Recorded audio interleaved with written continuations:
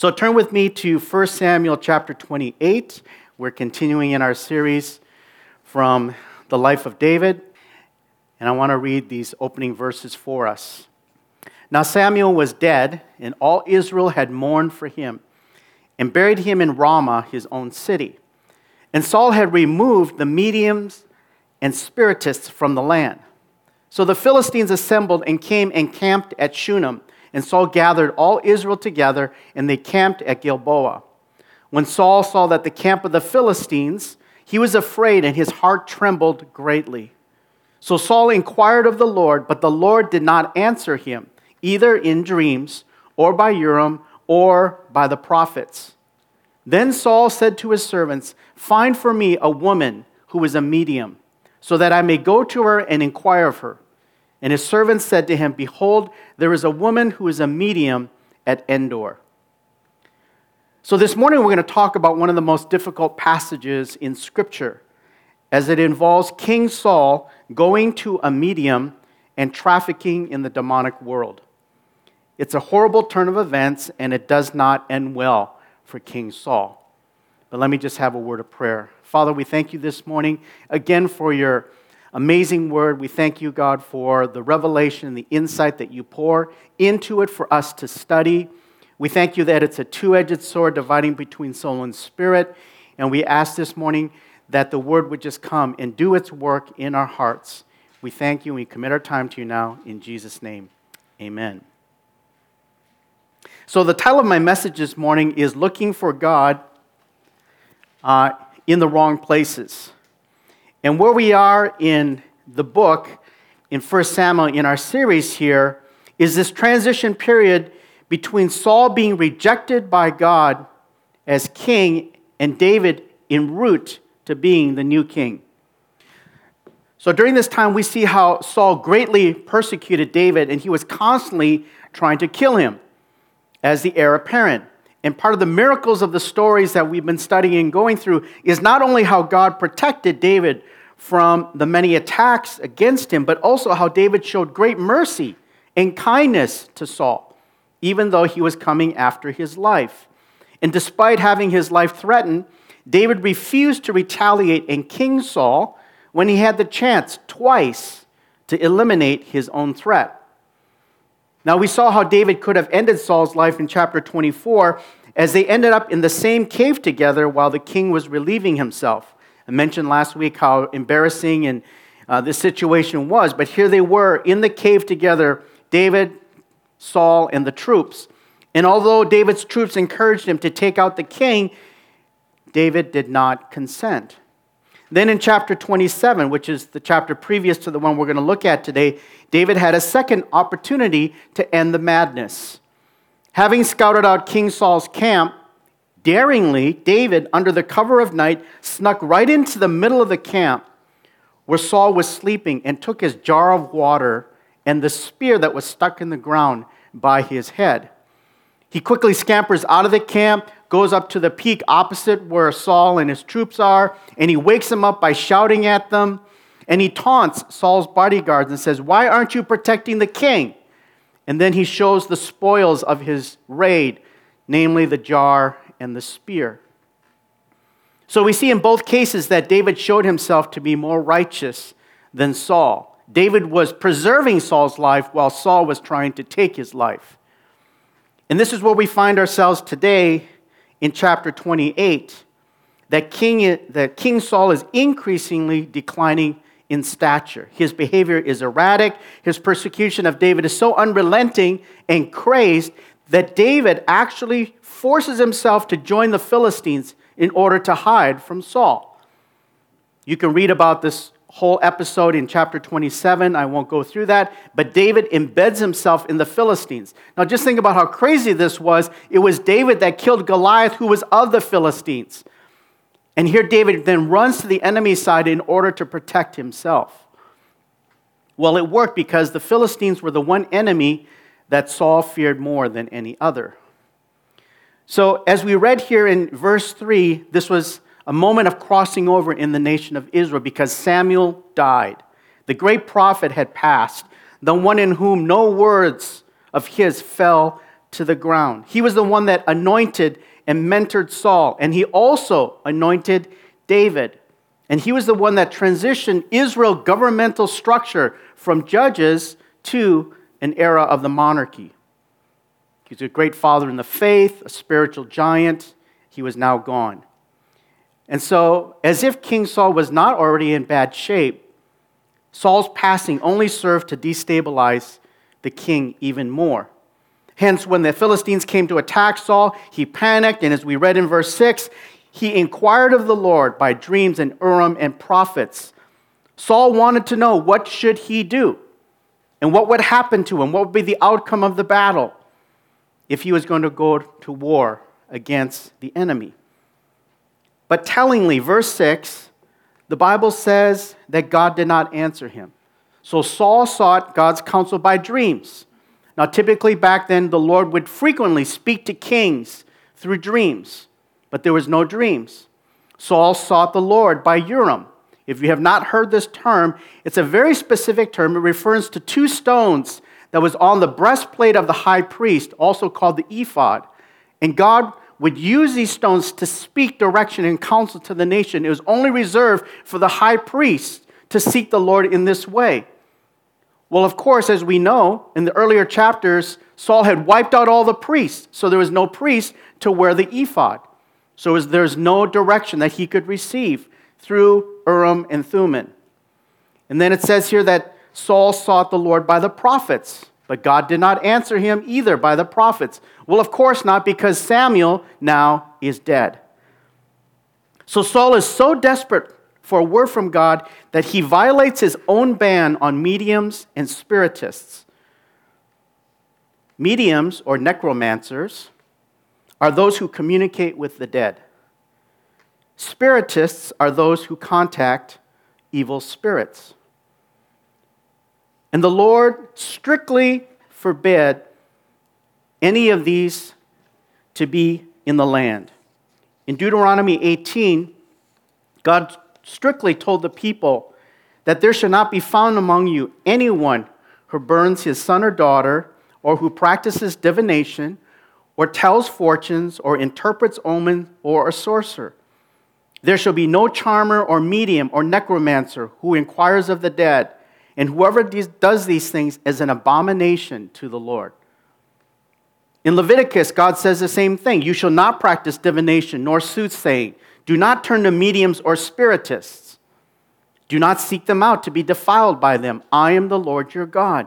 And God says this again in chapter 20. As for the person who turns to mediums and to spiritists to play the prostitute, I will set my face against that person and will cut him off from among the people. So this was incredibly serious. But we find in this passage that despite these warnings, Saul actually goes and seeks one out. And so in this ghoulish scene, Saul goes with two of his men to meet the medium at Endor, which was a city nearby from where Saul was. And he asks her to conjure up Samuel. So the exact reading from the scripture, verse 11, the medium asked to Saul, whom shall I bring up? Bring up Samuel, he said. When the woman saw Samuel, she cried out at the top of her voice and said, Saul, why have you deceived me? You are Saul. So she knew that there was a ban on mediums and spiritists. She didn't want to be arrested. She maybe thought that this was a sting operation. And Saul had gone under the cover of night. He had disguised himself. And so all of a sudden, as she sees Samuel's coming up, she realized this is the king that's asking me to do this. Verse 13, the king said to her, do not be afraid. What do you see? The woman said, I see a ghostly figure coming up out of the earth. What does he look like? He asked. An old man wearing a robe is coming up, she said. Then Saul knew it was Samuel, and he bowed down and prostrated himself with his face to the ground. So this description of Samuel with his robe just shook Saul. Because if you remember back in chapter 15, when Samuel first rendered judgment against Saul, Saul tore the robe of Samuel. And so now this robe was appearing before him. And that very strong memory flashes back to him. As if all this is not weird enough, it goes on. And it happens that Samuel and Saul have a conversation. So Samuel says to Saul, "Why have you disturbed me by bringing me up? I'm in great distress," Saul said. "The Philistines are fighting against me, and God has departed from me.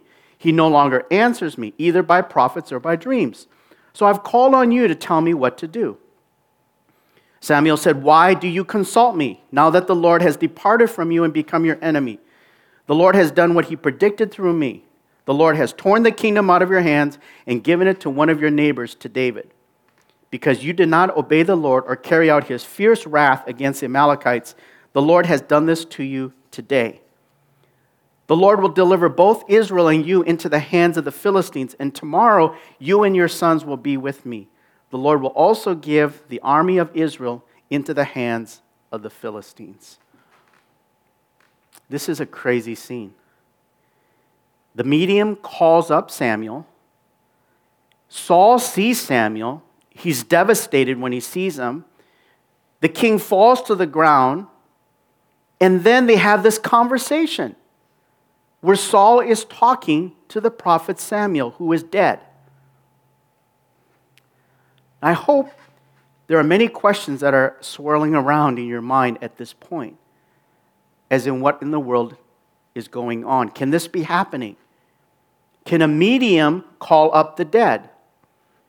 And even if she or he can they call up righteous people like the prophet Samuel? Okay, we might say that if you're going to be operating in the dark realm, you can call up people who don't know the Lord, but can a medium call up someone that knows God? Do they have such powers? And did the person that Saul and the medium see, was that really Samuel, or was it an apparition? Was it actually him? Now, if Samuel was saved, why did he come up from the earth instead of coming down from heaven? Now, what Samuel prophesied to Saul was true, as in Saul was going to die at the hands of the Philistines the next day in battle. But was it the real Samuel that prophesied, or was it a familiar spirit? Can evil spirits know the future? These are all very thorny and difficult questions. Unfortunately, we don't have time to examine them all. But generally speaking, theologians fall into two camps when interpreting this passage. Number one, this was a real appearance from Samuel, or number two, this was not a real appearance, but a counterfeit one impersonated by an evil spirit. My response to all this is that the question isn't whether this kind of demonic activity can happen. We just read in Deuteronomy 28 and Leviticus 19 and 20 that it can. So the question isn't that this kind of stuff can happen, but that we're to never avail ourselves to these things, like fortune telling, like palm reading, like tarot cards, necromancers, Ouija boards, and all the variations, crystals, new age objects. God was very clear that to consult with mediums or practice divination is a sin and an abomination, and it invites judgment from God. So the Bible doesn't deny that there's this darkness and that its powers aren't real, but instead it tells us to avoid it at all costs. So given that, I believe the natural of this passage, the natural reading of this passage, shows that it was Samuel himself that appeared, and that he, not an evil spirit, prophesied to Saul of his impending death. One commentator put it that God broke into the seance. This was obviously conjured up, it was motivated, it was operating through an evil spirit, but in the middle of this thing, God breaks into this seance, God interrupts what's going on. And so Samuel is there, and he speaks the word of the Lord to the king. But here's the larger point behind this dreadful event. God had already given Saul his answer. God's no answer was his answer. I'm not telling you anything. I'm not revealing anything to you. That is my answer. Hold your peace.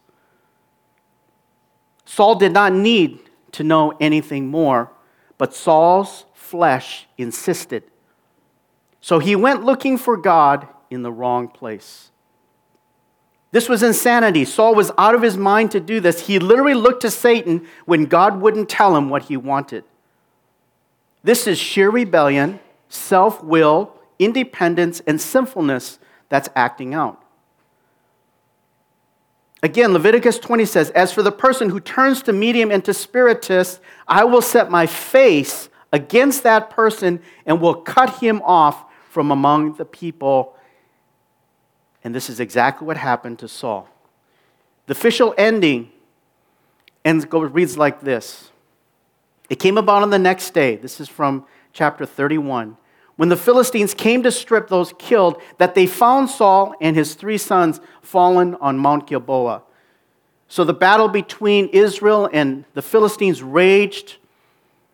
And there was this strong, heavy casualty that resulted from the battle. And as the Philistines came upon Mount Gilboa, they found that Saul and his 3 sons had fallen.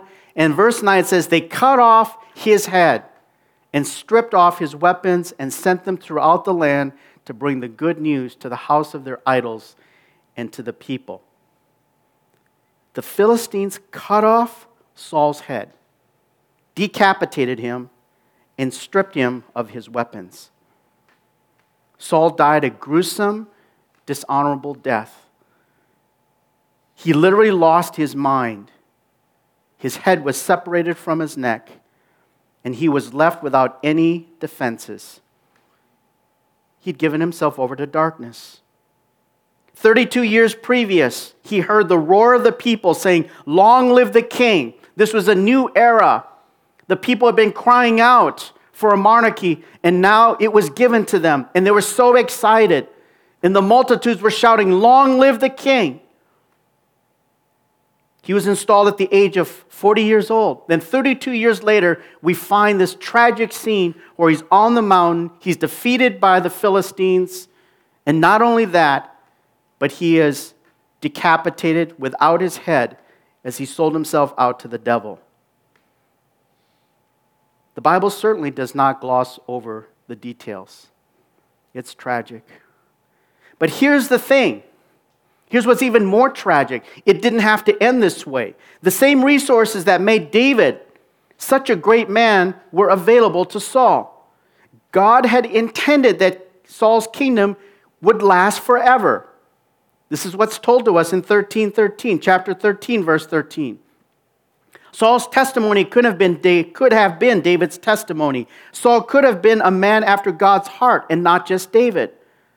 David was a man of the fields, raising sheep.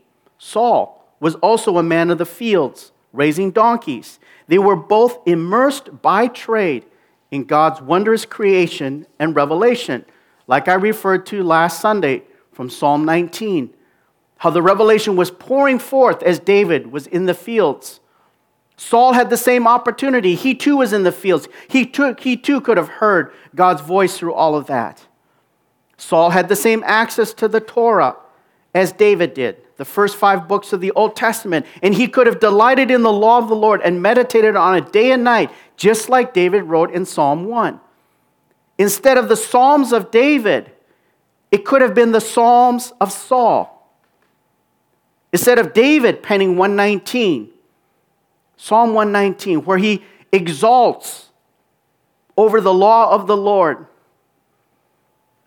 it could have been Saul who wrote that. Saul had the same access to the ark that David did. Saul knew that the ark was in a city called Kiriath Jearim, and that was only 10 kilometers from his home. He was closer to the ark than David was, who came from Bethlehem. Yet Saul did not bring up the ark to his royal city or choose to pitch a tent for it. Instead of the tabernacle of David, it could have been the tabernacle of Saul. Saul knew the presence of God and the power of prophecy, which is what David is so well known for. When Saul was coronated, the Bible says that as he was approaching this group of prophets, they were coming down from the high place with harps, tambourines, flute, lyra before them prophesying. And parenthetically, this is why we place such an emphasis on worship and the presence of God, because God inhabits the praises of his people, because God uses worship to break the anointing, because God moves in power. And so Saul, as he was approaching this company of the prophets, and they were skilled in their instruments, bringing forth the anointing, it says the Spirit of the Lord rushed upon him, and he was turned into another man. The presence of God transforms us. It turns us into different people, moving us from glory to glory. Saul knew all of that. He could have been a great man of worship like David and written Psalm 27:4. One thing I've asked of the Lord, that will I seek after, that I may dwell in the house of the Lord all the days of my life, to gaze upon the beauty of the Lord and to inquire in his temple. Saul could have relished God the way that David did, to inquire in his temple and to see the beauty of this great Jehovah, that he was selected to be the first king. And yet Saul did not relish any of this. And David did not have a corner on all of this. It's not like God said, okay, this is exclusively yours, David. This is how I'm going to equip you. But Saul never availed himself of all these riches. Instead, he looked for God in the wrong places. I think this story speaks to us with some force and clarity and relevance. Does it not shine a light on the fact that we too can be a people looking for God in the wrong places?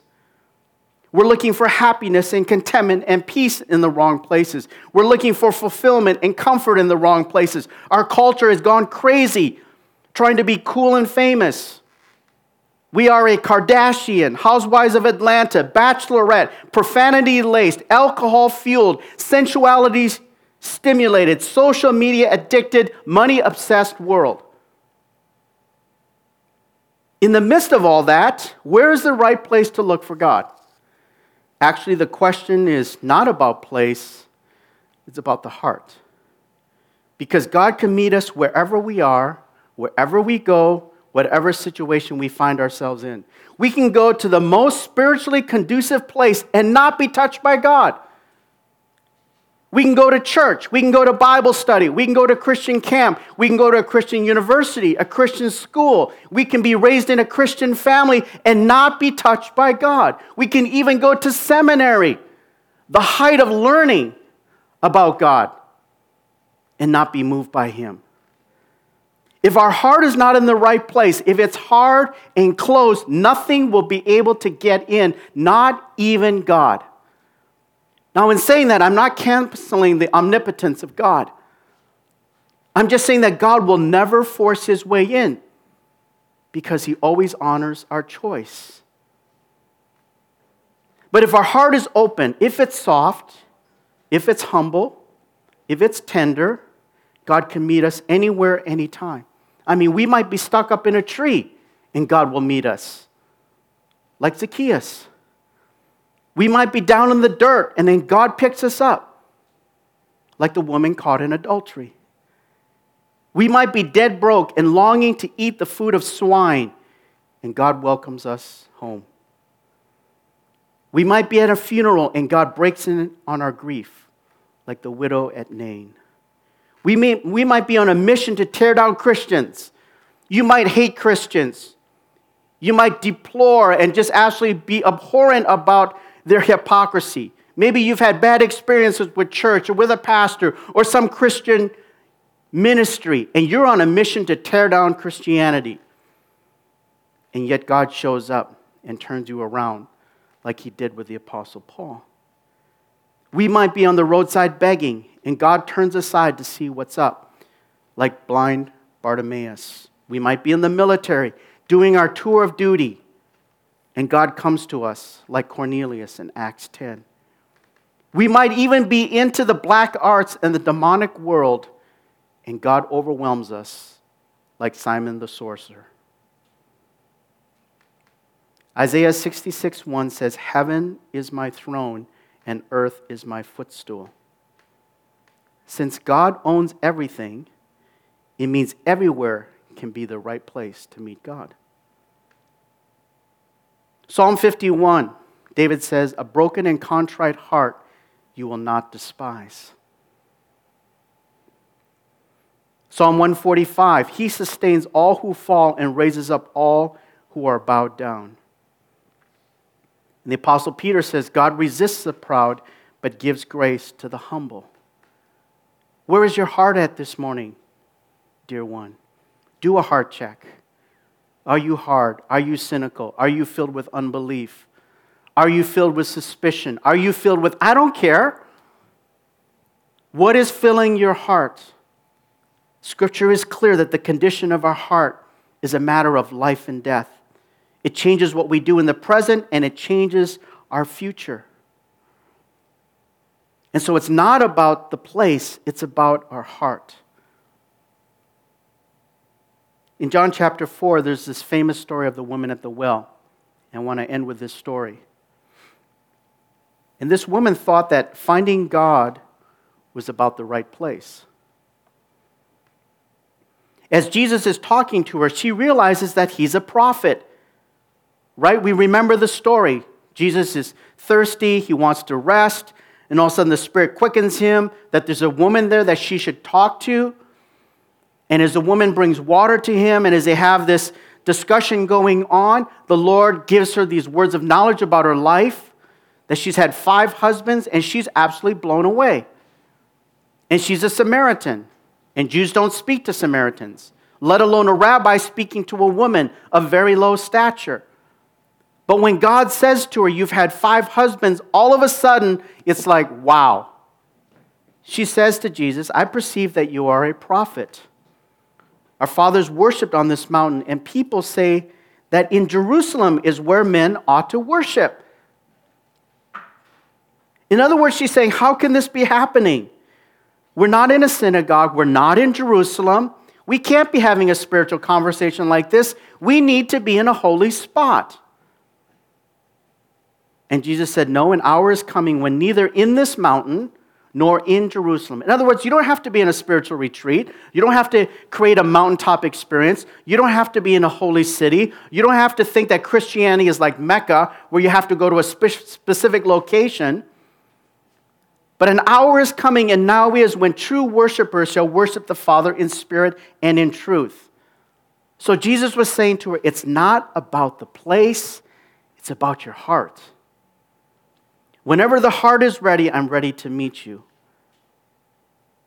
It's not about finding God in the right place, it's about God finding you in the right place. And when that happens, God will move heaven and earth.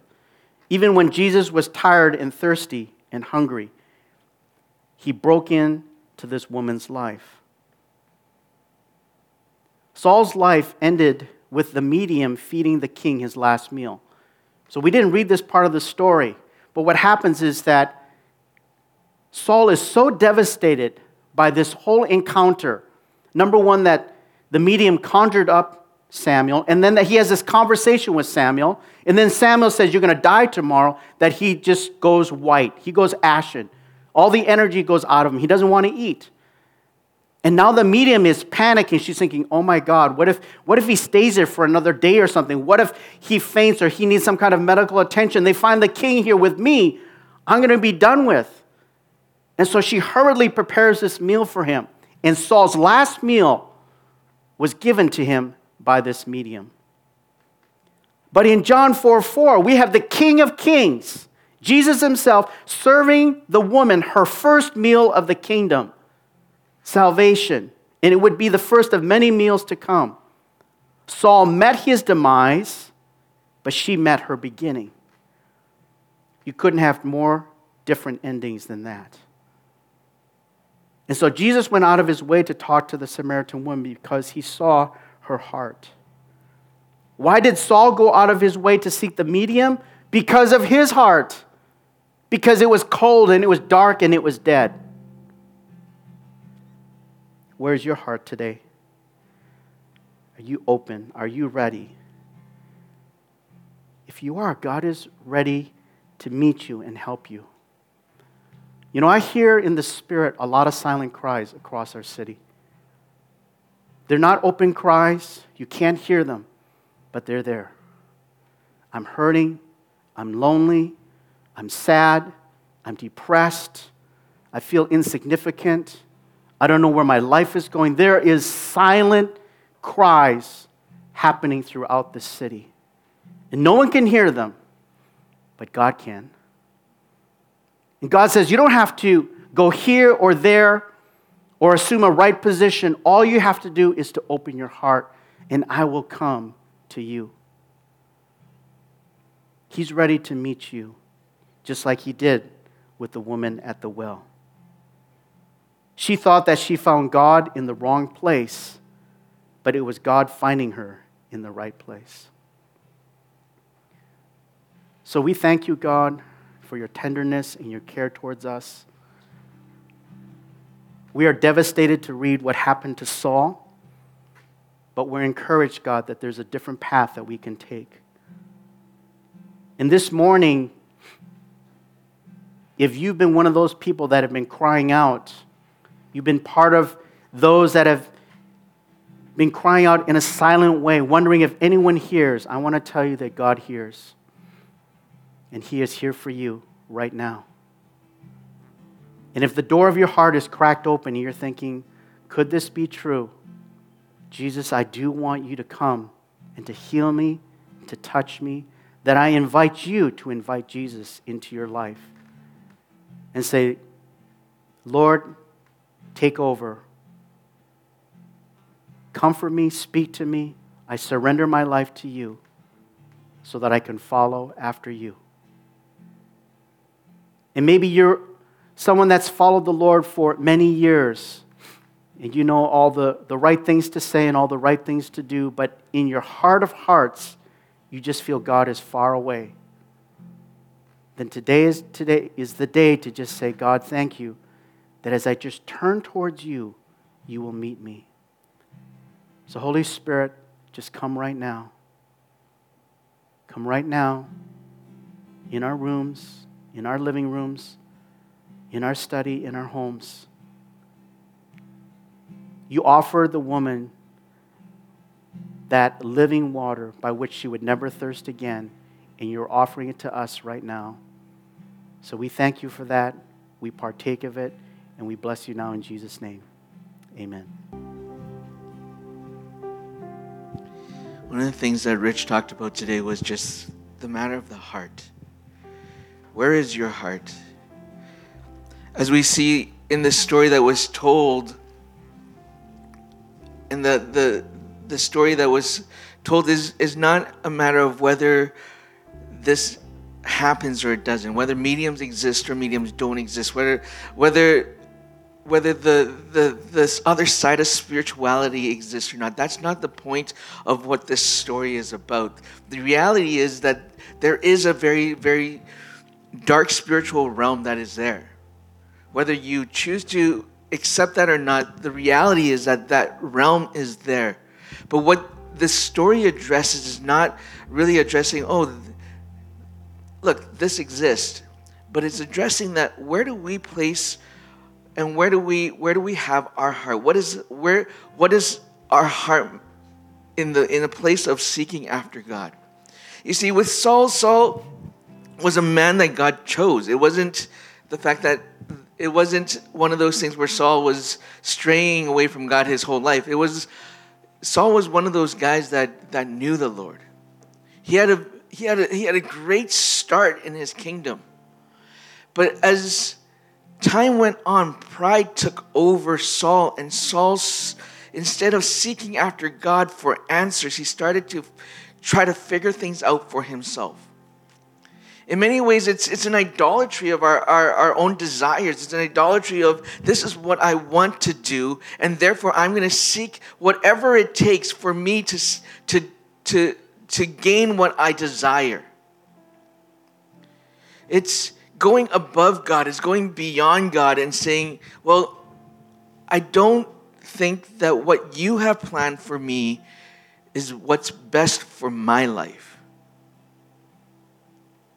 And when we get to that place, God allows us to be destroyed by the desires of our own will and the desires of our own sins.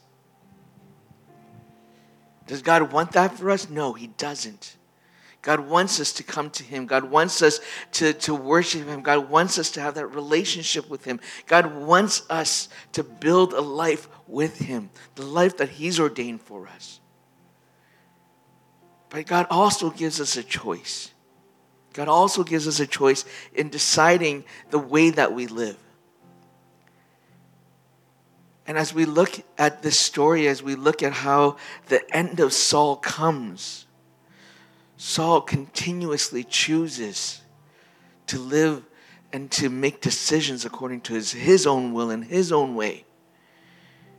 That he will step outside of what God has told him, and these are your guidelines. He decides, like, I'm going to step outside of that because I need to know the answers for myself. So it's a matter of the heart. It's a matter of, where do you place your heart? Do you place it into your own hands, or do you place it in the hands of God? Do you look towards Jesus and what he did on the cross for you and say, I am yours and you are mine? Or do you think that I know better in the situation that I'm in, and therefore I will do what it needs to be done in order to get what I need? Jesus speaks to you and is calling out to you. Jesus made that first step, first to come and reach out his hands and say, I want to help you. I want to be with you. I want to have this relationship with you. So we as a church, we get to choose. Do we want to live that life with Jesus, or do we want to live that life by ourselves? Let's pray. Father God, we just thank you, Lord, for this story. Although how it seems like an obscure story in many ways, but at the same time, Lord, it highlights just the position that we often put ourselves in. A position where we are seeking after life for ourselves and not seeking after life with you. So, Father God, we come first in repentance to turn back towards who you are. And we just ask for you to speak clearly to our hearts. So, Lord, we love you for all that you are. We give you all our praise and all our blessing. We ask for you to send your Spirit to speak into the depths of our heart, into those dark places. And we ask for light to come into those places. We ask for your life to come into those places. And Lord, we trust you with all that we are. We love you. We thank you. We give all our praise to you, and pray all this in Jesus' name. Amen. Be blessed. We'll see you guys next week.